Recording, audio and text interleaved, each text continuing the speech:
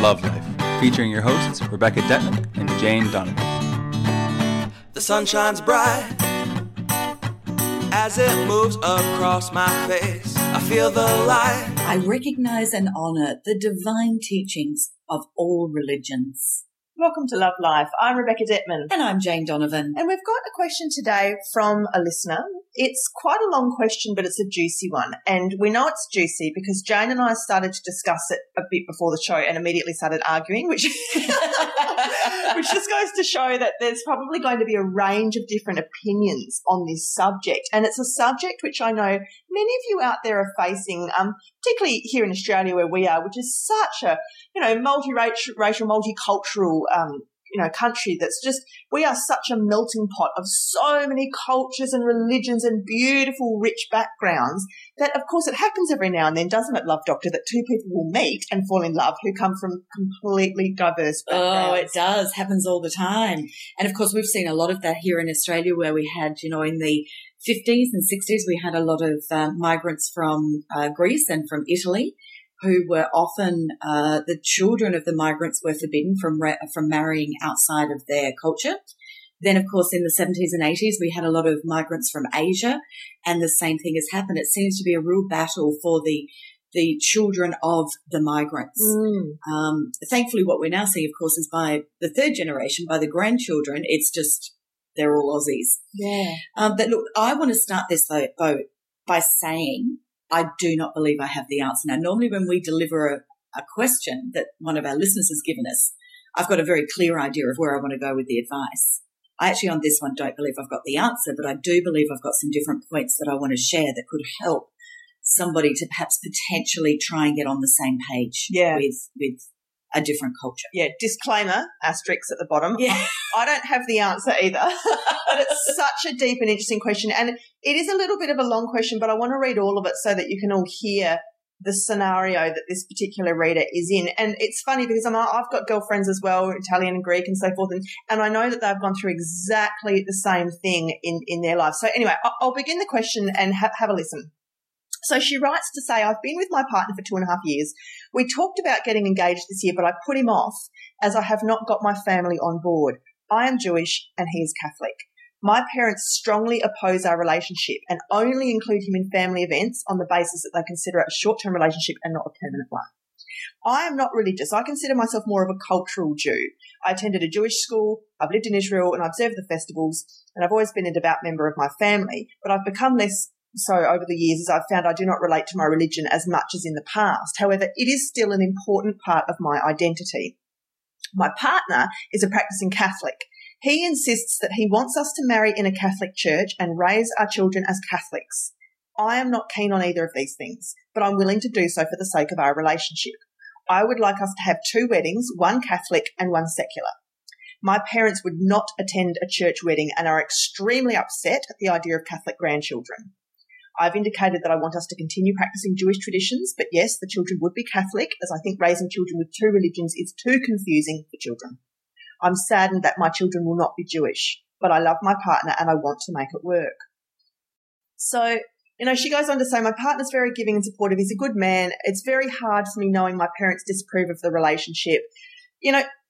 What does she do? This is such a conundrum because wherever she turns, she's getting disapproval from someone very intimate to her that she loves. It's either the man she wants to marry or it's her own mum and dad. And they're all basically saying whichever choice she wants to make for her own heart, they will not respect or they will not honour. It's abandonment. Ooh. It's bullying. It is. We are free to make our own choices in life. However, having said that, what I would question is, what is religion to each person individually? Because it means very different things to each person. So is it about the celebration of the traditions? Is it about the lessons from the book that is applicable to their denomination or their religion? So, for example, I've read many beautiful spiritual or different religious books over the years. I haven't read them all, but I've read lots. And they all have so many common themes. They are all beautiful, beautiful books. And when you get to the guts of what each religion is trying to teach, trying to help people to embrace, to be and to live, they're all saying the same thing. So if it's about the teachings of their book, then I would look at having a conversation with each person about what is being Jewish? What does that mean to you? What is the important things that you would want your grandchildren, or our children, to be learning about this religion? What is it that you want them to be from this religion? At the same time, you might find that it's actually just about the traditions. It's not actually about the teachings. Is it about, well, we don't want to celebrate Christmas Day because that's not Jewish? Or is it that we want to celebrate Easter because that's Catholic? So is it possible to have all of the ceremonies from both denominations honoured and scheduled and celebrated within the family dynamics? Such a sticky one, because people get this stuff, like they take it incredibly personally. Without thinking, though, it's just a reaction. In a much lesser version, I remember when I got married, my brother-in-law was so offended by the fact I wasn't taking his family's name, my husband's name. Yes. And I don't know why, my own husband didn't care. I don't know why his brother had such a big issue with it, but it's kind of the same. I can understand that was such a small microcosm. And in situations like this where there's whole religions involved, which are going to involve baptisms, christenings, rites of passage, But they are rites of passage, but it doesn't mean that you only are allowed one rite of passage. Well, absolutely. So I was born Catholic and raised until about the age of, I think I was about 12 or 13, when my parents stopped going to church. There were a few things that occurred in my teenage years that I strongly disagreed about, which was involving the Catholic Church. And then as an adult, I decided to I was confirmed then as Anglican. This is just my personal thing, and it's not for anyone else. I don't want to become a preacher here. However, it was the things that were really bothering me was that I had a lot of friends that were gay, lesbian, or transgender, and it really bothered me that they weren't allowed to take Holy Communion in the Catholic Church. I just don't understand that, because love is love, and everyone should be able to have the facility to walk into any church and receive the connection with the divine. So that bothered me. The second thing that really bothered me was I just didn't understand why the leaders of the church were not able to marry. To me, that seemed weird, and that could be a whole nother podcast. We won't go there. The third thing that really bothered me was why females couldn't be ordained. I just did not. It wasn't that I was trying to be rebellious on any of these things. It just didn't make sense. Didn't make sense to me. Mm. So then I went church shopping. I was going every Sunday to a different church to watch the service, listen to the sermon, see where it was a home that I could feel comfortable. And I walked into this beautiful cathedral that had a female, I think she was a deacon, which is studying to become a priest. And she gave the sermon that day, and I went, hallelujah, I'm home. So then I did my Bible studies there, and then I became confirmed there. Cut a long story short, I actually had a real problem there because I went to do some charity work there and set up a free breakfast service, which this lovely deacon, well, she's now a priest, was very supportive of. She got an appointment in England, and so I was left to deal with the head priest, who said, oh, we don't want that sort here.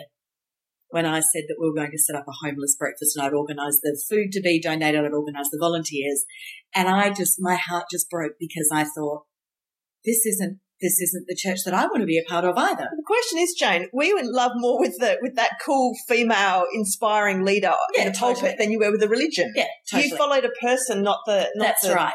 However, the beliefs of both of those religions are still the parts that I resonate with me as the truth are still with me, and I will happily celebrate in either style. But then since then, I've now gone the full thing, and now I am spiritual of the universe, which embraces every culture. So from there, I started reading about Kabbalah and the Quran and all sorts of different books, and they each teach us something so amazing. Buddhism. So I'm getting a little off topic here for this couple. So it just goes back to the fact that all of these teachings at their very core are a vibration or a frequency. And I can only presume it's the frequency of love, I mean, and maybe some other things as well. But they all were channeled or brought to the earth as divine harmonies or vibrations that people could tap into and recognize and say, that feels good. That's the truth of why I'm here.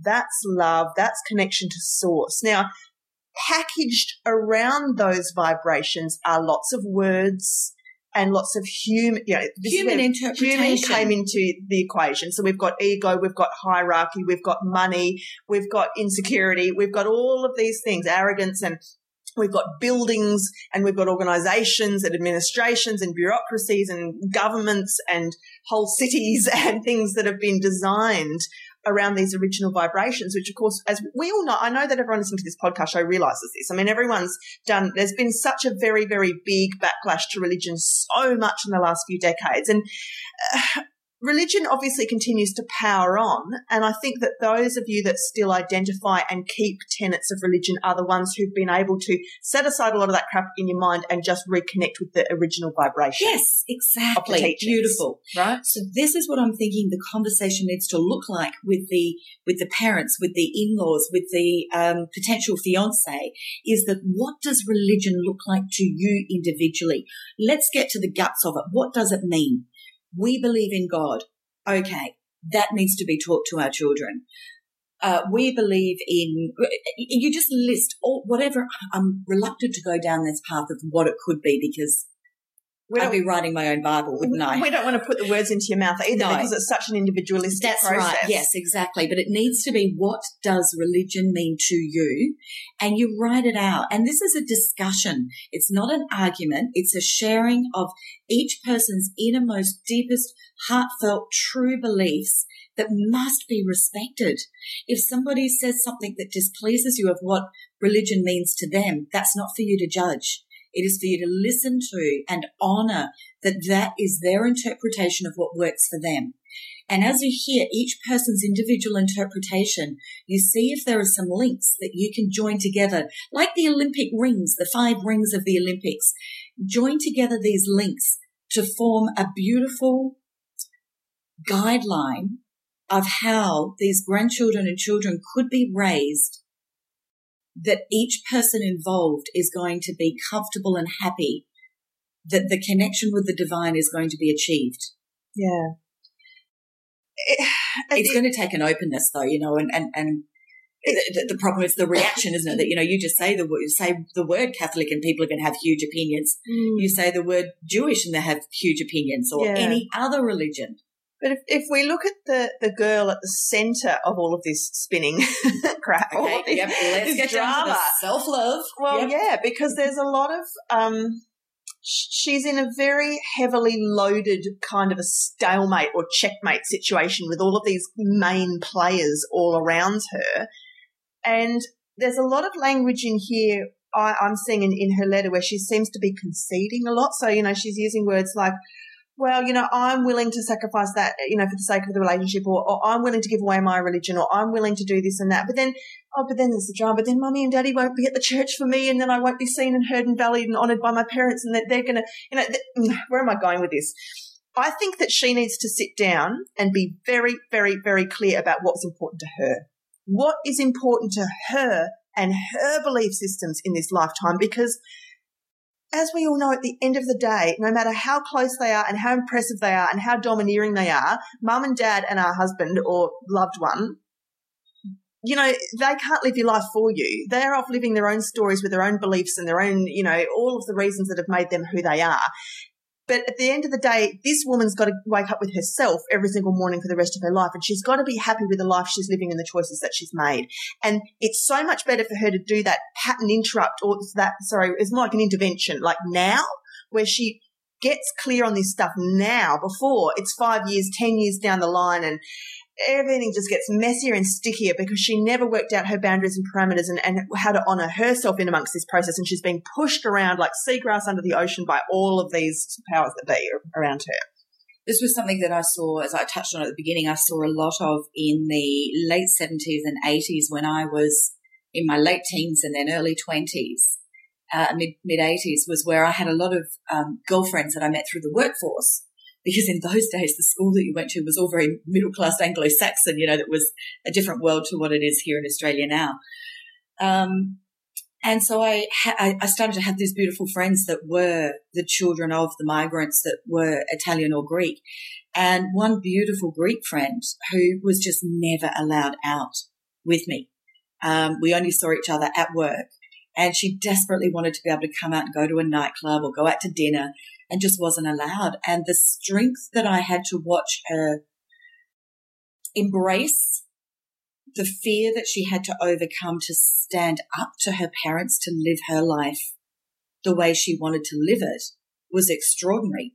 And the common thing that happened with a lot of these people too, and I'm not sure, see, this is migrants, which could be different if we don't know where these emails come from.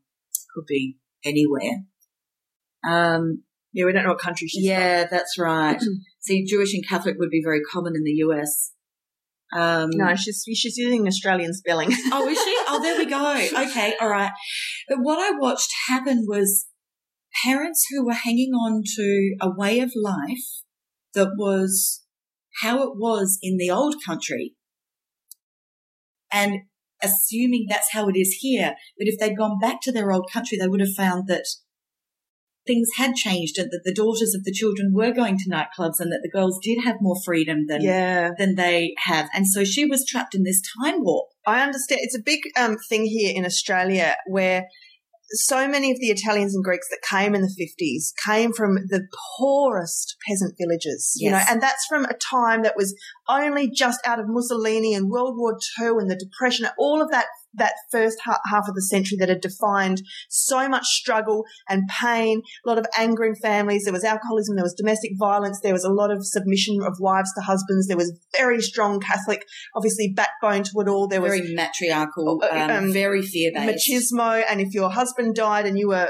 50, you'd wear black for the rest of your life till you were 100, till you died, and, all of that kind of thing. And that was all completely transplanted here. And so many of those people obviously never had the money or the means to really get back to Italy, and never, as Jane is saying, obviously the whole world has kept evolving and modernising, and Italy being no exception. But yes, there is a lot of time warp stuff still happening here where foreign or ethnic cultures get transplanted to countries so far away from their own that they maintain the old vibration, basically. So then we've got these massive conflicts where these younger kids are trying to integrate and assimilate with, of course, peer pressure, and, they just want to be loved and accepted by their peers, and all of that's going on. And the parents, and I see this in this letter that we've got here, particularly where the girl's so worried about her Jewish mum and dad who are just not going to attend a church wedding and not going to approve of these grandchildren and da-da-da-da-da. And that's just it's identical. They're just in so much fear about what everyone else is going to think about us. We don't want to be ostracised by our church, our community, our social groups, our family, friends. It's all just insecurity about what will people think is what we're dealing with here. It is. It's a challenge of the old way of living, and there's no real answers to this because, look, I'm sorry, you kind of got to be a bit the only answer I have is that she's actually got to step up and be an adult. It's like it's your life and you've got to embrace what you choose. And this is really harsh, but it's like, Mum and Dad, that's your shit. That's your insecurities. That's your stuff. This has nothing to do with me disrespecting your religion or our religion or my religion. This is about you trying to govern or control my adult self's choices, and it's just not allowed. But, this isn't restricted to religion. This is in any family. They're all university educated, and so the children are expected to go to university, and one of the kids is not a Rhodes Scholar, and he really doesn't enjoy study, and he wants to use his hands. He wants to go off and be a builder or a carpenter or a plumber or motor mechanic or whatever, but something that is deemed less than. How often do we see the culture, this? we see that. It's the same battle. All the time. And the reason I want to give these examples is I want to give this girl good role modelling because she will know of people that have had this battle in her own circle in other ways. If it hasn't been a religious battle, it's still been the battle of independence. The kid was born gay and it's just not Oh my gosh, yes, all exactly. That sort of stuff. It's any child that wants to surpass their parents. What about there are parents that want their children to be successful, and they certainly are validated and live their lives being validated through their children. But what about those that then won't allow the child to be more successful than they are, and they will belittle them and almost sabotage them so that they don't surpass the adult? Hold them back, right? Yeah. So as you look at these different examples of youth, and I say youth, I think she's in her early 20s, mid-20s, look around and find role models within your network that you know have had to fight hard to do something that their parents didn't want to. The girl who wants to be a hairdresser, but she has to find a part-time job because it's going to cost her X number of money to get through a 3-year apprenticeship, and they've come from a family that just don't have money, that she's expected to leave school at 15 and get out and get a job, that she's got a dream and she's going to pursue it, or the person that wants to be the first to go to university in their family and the sacrifices that have to be made there. Look at those battles. Look at how did those people achieve that, and try and take the power from those examples to apply here, because this is you, this is your life. And the one thing you do not want to do is be using the word tolerate, or tolerance. If you tolerate something, so if you tolerate that you're going to compromise on various different things here, if you're going to tolerate the husband's lack of support for your religion, if you're going to tolerate the in-laws' lack of support, if you're going to tolerate your parents' lack of support for your husband, then you're a ticking time bomb waiting to explode, because tolerance cannot be sustained for a lifetime. It does. You either accept or you reject. You have no choice. Tolerance is toxic. Yeah, it absolutely simmers away and it leads to resentment. And on that note, I'd say, look, there are red flags being waved to me here. I'm reading this sentence. My partner insists that he wants us to marry in a Catholic church and raise our children as Catholics. Insists. Now, I'm getting a red flag right there. Yeah, me too. Can this dude sit down with you, look you in the eyes and feel your heart and honour your truth? He's a dude. Catholic dude. He's our Aussie Beck. Like, seriously. I know, but I love him. Well, yeah, but how is this going to work for the next 70 years if every time you have a really, really strong feeling about something, he's not even willing to listen? I mean, forget religion. How's that going to work for, hey, I just got the best ever job opportunity in Melbourne or Paris or Tokyo. Can we move there for 6 months? No. Or even something smaller. I'm just really uncomfortable living in this house. I feel like we need to move and start, concentrating on a bigger dream there, or, a relocation. No. What I want to be cautious of here is that, look, I'm almost wondering if this beautiful woman has been very much dominated by parents her whole life. And I'm also wondering if this is the first time that she has faced a conflict that she can't people please her way out of. Well, and I'm thinking if she's only ever grown up with parents telling her what to do, she's effectively grown up and moved away from that, but she's attracted in the same scenario with a husband who now wants to, in a really, really nice sugar-coated way, tell her what to do as well. And she's still, the universe is giving her the same message over and over till she steps up and owns her own stuff, honours herself and stands up for herself with some healthy parameters and self-love. Yeah, this is about true self-empowerment and not giving your power away to others, but actually lovingly, kindly, compassionately, firmly, strongly speaking your truth. So I think we've just established, Jane, that this actually isn't about religion at all. That's just the excuse, because like we said earlier, it could be anything. It could be, I don't want to do this, or I don't want to have a gay child, or I don't want, my son to be a plumber, or I don't want my son to be a ballerina, or whatever it is. It's actually not about that stuff. It's about people's insecurities, people's fears, people blocking you, and what are you going to do about it? Like I said earlier, when you're the one that's got to get up with yourself every morning for the rest of your life. This is about authentic living. This is what all of our podcasts are about, is how to live authentic for you, not for anybody else, but for you. What is your truth? What is it that you desire? There is no wrong or right here. It is only what you desire. And likewise, it's what anybody else desires. But I would really look at the role that she's also played in, has she been the perfect child? Has she been the child that has continued to work hard and strive hard to please the parents, and now working hard and striving hard to please the potential fiancé? And, is that serving you? If so, there is a lack of power in that. And we would refer you back to the People Pleasing podcast, and there's a lot of podcasts there to help with that, because it's a challenge that many women face, because we are brought up to be nice girls, nice, passive, pleasing, non-aggressive, go with the flow. We have fear of conflict. We have fear of speaking our truth. We have fear of standing up for ourselves. We have fear of the word no. We have fear of saying something that we know is in opposition to what another's opinion is. All of those fears, and they do need to be addressed. And at some point, this is almost like moving into adulthood. Now, I think, did she say she's about 25 or so? 26. 26, yeah. Moving into adulthood. Now, I know that many cultures would say you move into adulthood at 15 or 18 or 21. That I think that moving into adulthood is often late 20s into 30s into 40s, and at 51, I think I'm still working. Yeah, I think that another thing to realise as you do grow up is you can never please 100% of the people 100% of the time. It's a mathematical impossibility. You're going to have to understand that you're going to do stuff in life that there's always going to be someone who doesn't like it. And it's about thickening up your skin and saying, well, too bad, because I have to live with me. And then once you make that decision, it is also then about respecting that you are consciously aware now that your actions or your road that you're going down is likely to offend another. So you then become discreet about it. You don't hide, but you definitely don't flaunt.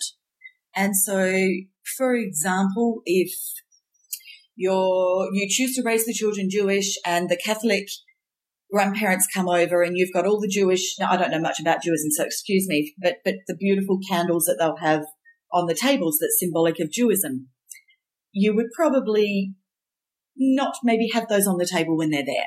It's not to disrespect your religion, but it's just not to flaunt it. You want to not be poking fingers at the person to press buttons continually. Like, don't deliberately go and be obtuse and obnoxious and start fights over it. Yeah, that's right. So once you win, you then have to be a gracious winner. Yeah. And a gracious winner is somebody who is kind and compassionate about somebody who hasn't perhaps had things go the way they would have liked them to have gone. Mm. And you know what? At the end of the day, I think everybody listening knows what's going to happen is that these children are going to grow up and choose whatever they bloody want. Yeah, that's right. Exactly. It doesn't really matter what you indoctrinate with them for the first 20 years of their life. Honestly, it doesn't. Jane's just illustrated, she's been through about 3+ religions in her. Yeah, that's right. Years. Exactly. We have to find our own true selves. And, Well, Kabbalah became one of my favorites, teaching me about the ego. Mm. That's an amazing religion for ego. Oh, incredible. Didn't know that. Incredible. So this is about a power play going on between a bunch of adults. What are the best interests for the children? Well, the best interests for the children are that they get equal access to both sets of grandparents. Everybody loves them and supports them and honours them for whoever they are, no matter what belief system they're being raised in or what school they're being put through, or this. And really, I think like a bilingual family where one parent, native languages is not English and the other is English, and there's lucky children grow up bilingual. Imagine growing up with two beautiful spiritual, cultural religions to understand and follow. That is amazing. It's a glass half full way to look at it, because think of the richness. Think of the richness of both cultures. It'd be a celebration every weekend. You'd get a holiday every second. That's exactly right. Every second week. I think it's incredible. I would love to have known more about all the different religions growing up. I think it's empowering and fascinating, and I think that the more that you can combine them, I think it's a beautiful thing. Understanding that every single one of the founders of these religions are ascended masters, bar none, and we've actually got open access to them all now. So have a chat with whichever one you want to. All right. I recognise and honour the divine teachings of all religions. Thank you so much for tuning in today. We're on thewellnesscouch.com every Wednesday for free. It's our half-hour podcast show. You can find us on iTunes as well. Jump on Facebook to send us your questions. Which is facebook.com/love-life. Start again. Facebook.com/LoveLifeShow. That's all one word. We love to hear from you. Just send us a direct private message, because we know some of your topics are a bit deep. Thanks for all the beautiful, lovely feedback we've been getting from all around the world. We love you guys. We love doing this show. And until next week, have a beautiful and divine connected week. Life is perfect. I'm not trying. It's just happening.